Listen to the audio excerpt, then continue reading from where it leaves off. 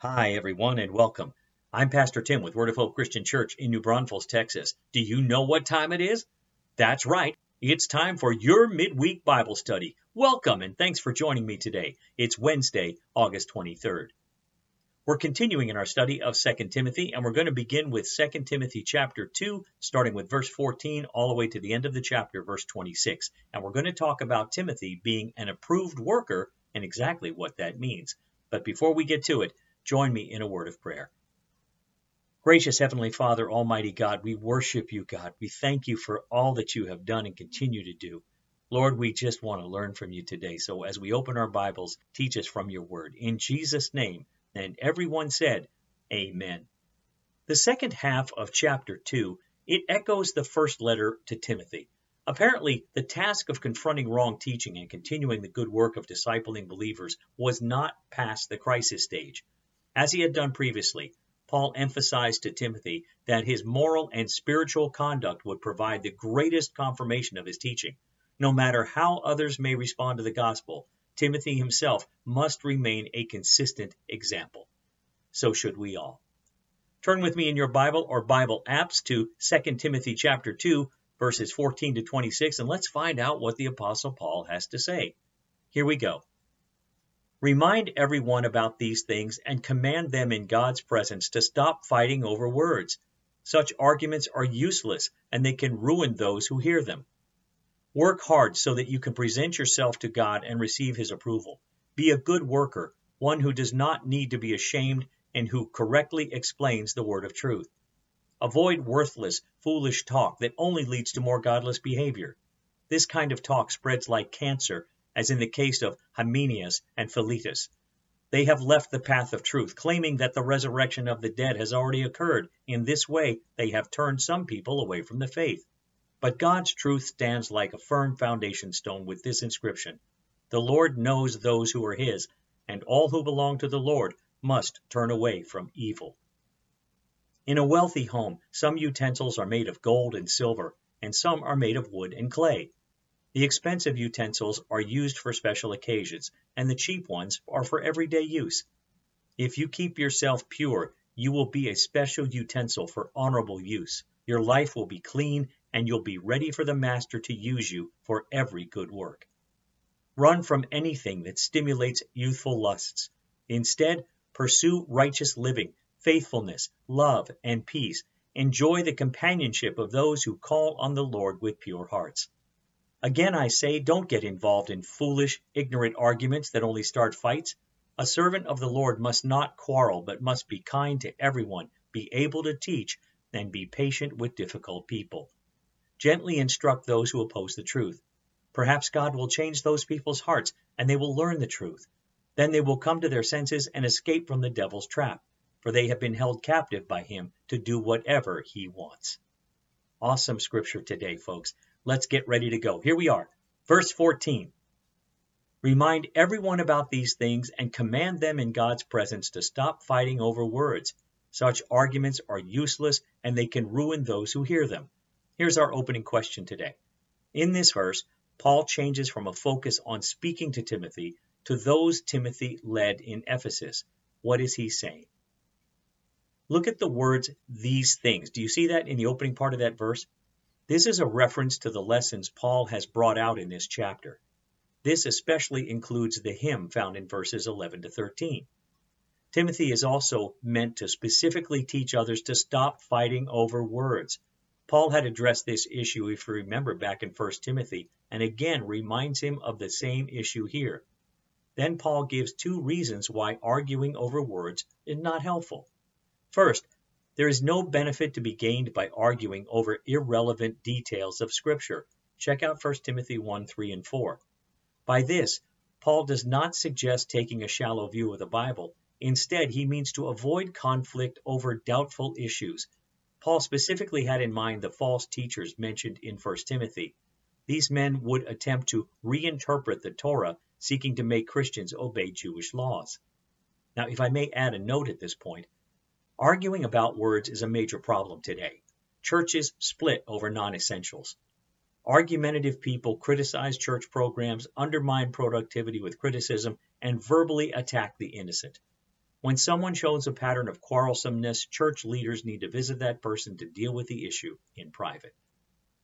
Next, in the second part of the verse, Paul said, such arguments are useless and they can ruin those who hear them. Those who listened to the false teachers in Ephesus were ruined by such talk. The Greek word here is katastrophe, which means destruction or being overthrown. False teachers arguing over interpretive issues caused many problems among the Christians Timothy led in Ephesus. Next is verse 15. It reads, work hard so you can present yourself to God and receive his approval. Be a good worker, one who does not need to be ashamed and who correctly explains the word of truth. Here's our question. How does Paul urge Timothy to view himself in this verse? Well, he urges him to view himself as a worker seeking to please God. Any worker or servant should desire to satisfy the expectations of his or her boss. Timothy was to view his work for God in the same way. He was not serving to please other people, but to please the Lord. Paul knew very well the many ways the world can distract a Christian's focus. These worldly forces would seek to draw Timothy's attention to make people happy rather than viewing the Lord as the one to please. Timothy's challenge is not only to be approved, but to be a good worker, one who does not need to be ashamed.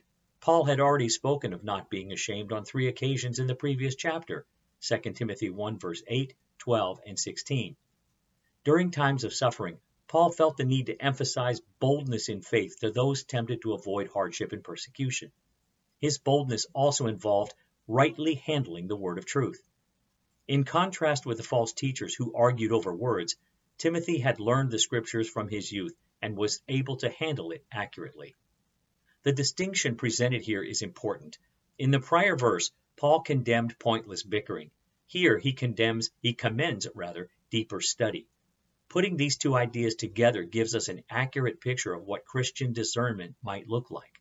It really is meant to look like, actually. There are some issues which involve the soundness of the gospel message and others which don't.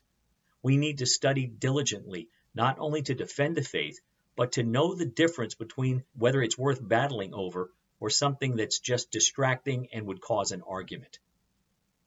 Next up, verse 16, it reads, avoid worthless, foolish talk that only leads to more godless behavior. The question is, Paul's direction to Timothy in this verse seems quite clear. What is he saying? In important areas of Christian teaching, believers should be careful and they should work through disagreements. But to spend hours bickering over words and theories that are not central to the Christian faith and life is no more than worthless, foolish talk, as the verse says. Learning and discussing are not bad unless they keep believers constantly focused on false doctrine or unhelpful trivialities. Believers must not let anything keep them from their work for and service to God. Paul said that the false teachers who engaged in teaching that is contrary to God's word leads to more godless behavior. In other words, the false teachers will progress to even worse forms of destruction and sinfulness. I would encourage you to read ahead to chapter 3, verse 9. Next up, verses 17 and 18. This kind of talk spreads like cancer, as in the case of Hymenaeus and Philetus. They have left the path of truth, claiming that the resurrection of the dead has already occurred. In this way, they have turned some people away from the faith. Our question is, in these verses, Paul likens false teaching to cancer. Why? He also names 2 false teachers. What are their names? And what are they teaching? And what is the effect on the people from that teaching? Well, let's break all of that down. Paul understood the addictive power of false teaching as people feel the need to be in on these supposed intellectual discussions. Paul compared the spiritual deterioration, in other words, more godless behavior in verse 16, caused by this false teaching to cancer, a fatal disease. That's a really appropriate way to describe the spread of deadly false teaching. Next, Paul mentions 2 of the false teachers. Hymenaeus, he's also mentioned in 1 Timothy 1 verse 20, where he is included with a man named Alexander. Paul had handed these men over to Satan. In other words, he put them out of the church. These are men that grew up in this church in Ephesus. They were believers and rose up to somehow start believing in false doctrine and teaching. Just as cancer must be removed from the body for it to survive, these false teachers were removed from the body of believers so they could not cause any more harm. The second false teacher named in this verse is Philetus. Nothing further is known about this man, but we do know that these were claiming that the resurrection of the dead had already occurred, and this was undermining some of the believers' faith. These false teachers denied the resurrection of the body. Both of these men in Ephesus grew up under Greek philosophy and a Greek understanding of the world. Greek philosophy viewed the spirit as immortal and the body as evil, so a doctrine that taught the resurrection of the body was especially difficult to believe. So the false teachers tried to combine the doctrine of the resurrection with Greek philosophy in order to make sense to them. They taught that when a person became a Christian and was spiritually reborn, that was the only resurrection he or she would experience. To them, resurrection was symbolic and spiritual, not real and physical. But that, we know, is a lie.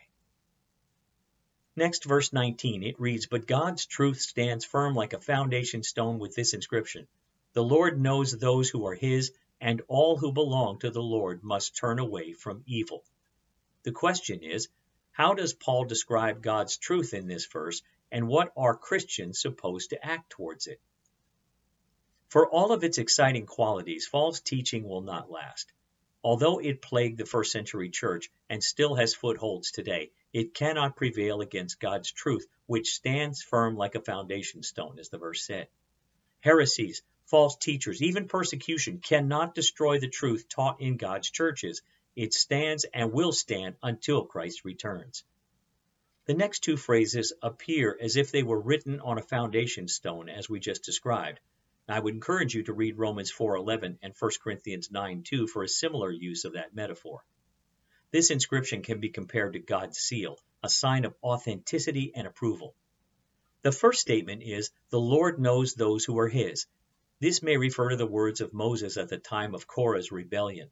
Korah, Dathan, and Abiram had rebelled against the Lord and challenged Moses' leadership. Moses replied that the Lord himself would reveal to all who were truly his. That's Numbers 16, verses 4 and 5. These words should encourage all believers. False teachers may cause problems, but God knows his true followers. The Lord sees all who preach and teach in his name, and he knows who are his. The second statement says all who belong to the Lord must turn away from evil. This is most likely from Numbers 16, verse 26. It's in the same context that we just talked about. But most commentators prefer to compare it to Isaiah 52:11, citing the use of the same verb in the Greek translation of Isaiah. Isaiah 52:11 says, Get out and leave your captivity where everything you touch is unclean. Get out of there and purify yourselves, you who carry home the sacred objects of the Lord." Those who are the Lord's, those who call on his name, must be responsible to turn away from evil. Both inscriptions together remind the believers of God's sovereign control over his church and the believer's responsibility to turn from evil and maintain pure and holy lives. Timothy did not need to fear for the future of the church, for God was in control. Timothy's responsibility, and indeed the responsibility of every believer, was to stay free from sin and the contamination spread by the false teachers. God does his part by helping us discern true from false believers. Then we must do our part in turning away from evil. We must not only reject the false teachers, we must also refuse to take part in their false teaching. We should not attend or sponsor any meetings by them, purchase tapes or books, or support them in any way, shape, or form. Next is verse 20. It reads, "In a wealthy home, some utensils are made of gold and silver, and some are made of wood and clay. The expensive utensils are used for special occasions, and the cheap ones are for everyday use." The question is, in this verse, Paul changes his metaphor from a building to what? And what does that mean for Timothy and us? Paul changed his metaphor from a building to household utensils, but he continued the same theme. In a large house, there are some utensils made of gold, silver, and they're used for special occasions. Then there are cheap utensils for everyday use, as mentioned. Again, Paul makes the distinction between commonly useful and uncommonly useful workers of God, pointing out to Timothy that both will be found in the church. It doesn't work to stretch the details of the metaphor too far. Paul's point is that believers should desire to be special utensils ready for any special service needed by God. Next is verse 21. It reads, "If you keep yourself pure, You will be a special utensil for honorable use. Your life will be clean, and you'll be ready for the Master to use for every good work. Our question is, Paul writes that a Christian can become a special utensil for honorable use. What does that mean? I think Paul may have been emphasizing the individual believer's moral purity in order to fulfill the role that God has chosen him or her to play in the household. This most likely refers to personal inward cleansing from involvement in false teachings. People who desire to be used by God must be cleansed from sin and then keep themselves pure by refraining from contacts and activities that could soil them. This doesn't require a person's isolation from the world because sin is all around. More specifically, it refers to involvement with those whose goal is to lead people away from the faith. Cleansed people who stay away from corrupting influences can be used for God's purpose and are ready for the Master to use for every good work. How much more powerful the Church of God would be in the world if all believers were clean utensils ready for the Master's use. Amen to that. Next is verse 22. It reads, "Run from anything that stimulates youthful lusts. Instead, pursue righteous living, faithfulness, love, and peace. Enjoy the companionship of those who call on the Lord with pure hearts." Here's our question. Paul presents two commands or imperatives to Timothy in this verse. What are they? First of all, Paul knew Timothy very well from their years of travel together and most likely knew Timothy's weak spots. Timothy was most likely in his early 30s at this time and still single. The first command Paul gives deals with youthful lusts. This was as much a concern for men of that era as they are today.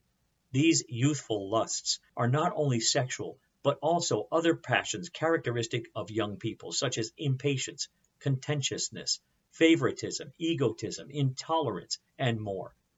As was frequently the case when Paul issued a warning, he followed it with an alternate positive strategy. Timothy was to run from temptation, but follow anything that would make him want to be right, referring to actions that are morally upright and virtuous. In a word, it expressed a way of life that seems to model itself after God's directions. Rather than claiming perfection or settling for mediocrity, righteousness requires the pursuit of obedience. The second command or imperative is that Paul gave Timothy a list of areas to pursue. That list includes 5 areas: righteous living, faithfulness, love, and peace, along with those who call on the Lord with pure hearts. The first 4 are internal attributes.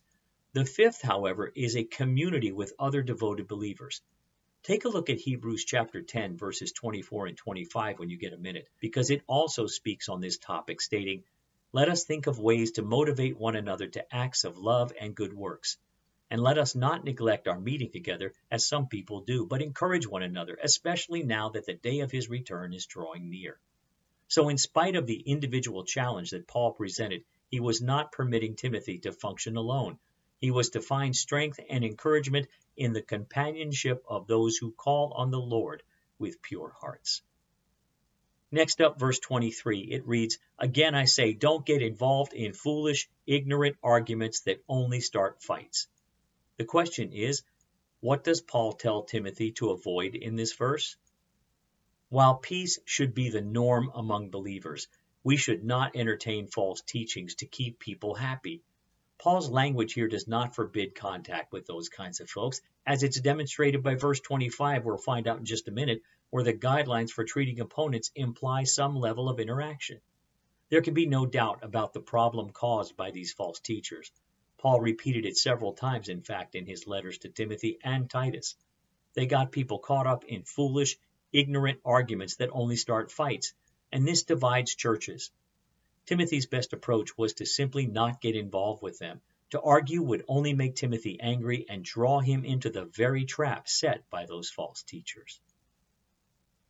Next up, verse 24, it reads, "A servant of the Lord must not quarrel, but must be kind to everyone, be able to teach, and be patient with difficult people." Here's our question. What does Paul say a servant of the Lord must do or not do, and why? Look at the beginning of the verse. It says a servant of the Lord. Let's start there. This is specifically Timothy and those chosen as leaders in the church. The expression alludes almost without doubt to the pictures of the suffering servant of God found in Isaiah 52, verses 13 to 15, and Isaiah 53, verses 1 to 12. The Christian who imitates Christ in this way will bear the experience of wounds as he or she attempts to relate compassionately to those who may strike out in hurt or anger.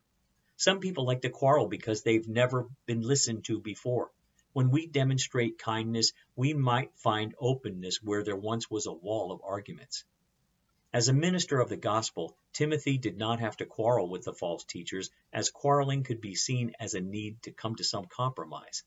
There could be no compromise between the gospel truth and the false teachers. Instead, Timothy should promote unity by being kind to everyone.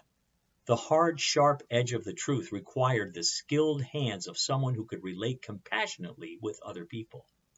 Timothy had already met the requirements for a church leader of having the ability to teach.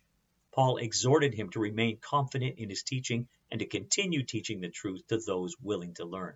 At the same time, he would need to be patient with difficult people. Next up is verse 25. It reads, "Gently instruct those who oppose the truth. Perhaps God will change those people's hearts and they will learn the truth." Our question is, what is Timothy's goal in this verse? Timothy's goal was to gently instruct or to teach his opponents the correct understanding of the truth. So he needed to maintain contact that would lead to interaction with these people while at the same time resisting their error. Instead of antagonizing opponents, he could calmly and should calmly and gently correct their wrong ideas in the hopes that God will change those people's hearts and they'll learn the truth. Timothy's first desire ought to be to bring them back into the church and not punish them. And now for our last verse today, verse 26. "Then they will come to their senses and escape from the devil's trap, for they have been held captive by him to do whatever he wants." Here's our question. What does it mean that these false teachers would come to their senses? To come to their senses could also be translated return to soberness. In other words, the false teachers have gotten drunk with the result of losing their senses and getting caught up in the devil's trap. Satan is at the root of all false teaching and division in the church. He knows the strength of a unified church and he fears it. So he creates a trap. It could be money, fame, pride of feeling intellectual, and the like, to draw people away from the faith and into false teaching. They are then held captive by him to do whatever he wants. But there is hope, beloved. Escape is possible. The hope has a name, and the name is Jesus Christ. And if you find yourself in bondage today by the enemy, then you can be set free today by simply praying and asking God to set you free. I would encourage you to do that. And then if you're attending a church, go talk to your pastor about that. Talk to one of your elders in the church and share what's happened to you. And I pray that when you've made that decision to leave that bondage behind, receive Christ as your Savior, you'll be baptized and immersed, as Romans paints the beautiful picture of us being united in the death, burial, and resurrection of Jesus. Today can be the first day of the rest of your life, just as it could have been in Paul's day and Timothy's day for these people in the church in Ephesus. The Word of God is in front of us. Let's act on it today, and I pray that you will. Folks, that brings us to the end of our study today, 2 Timothy chapter 2, verses 14 to 26. And what a journey it was. There's certainly a lot required of a worker for the Lord, and Paul's encouragement is still valid today for any and all to benefit from. Next time, we'll study 2 Timothy chapter 3, starting with verse 1, and we're going to go to verse 9, and then we're going to break and take it off into the following week with verse 10, all the way into chapter 4, verse 5. But we're going to start out talking about the dangers of the last days. Now, I want to thank you again for being a part of this today. It's always a joy and an honor for us here at Word of Hope, particularly for me to be with you. Thank you for trusting us to be able to bring you the Word of God. I hope you have a great rest of your day and week. I'll see you right back here next time. Until then, God bless you. Go in peace.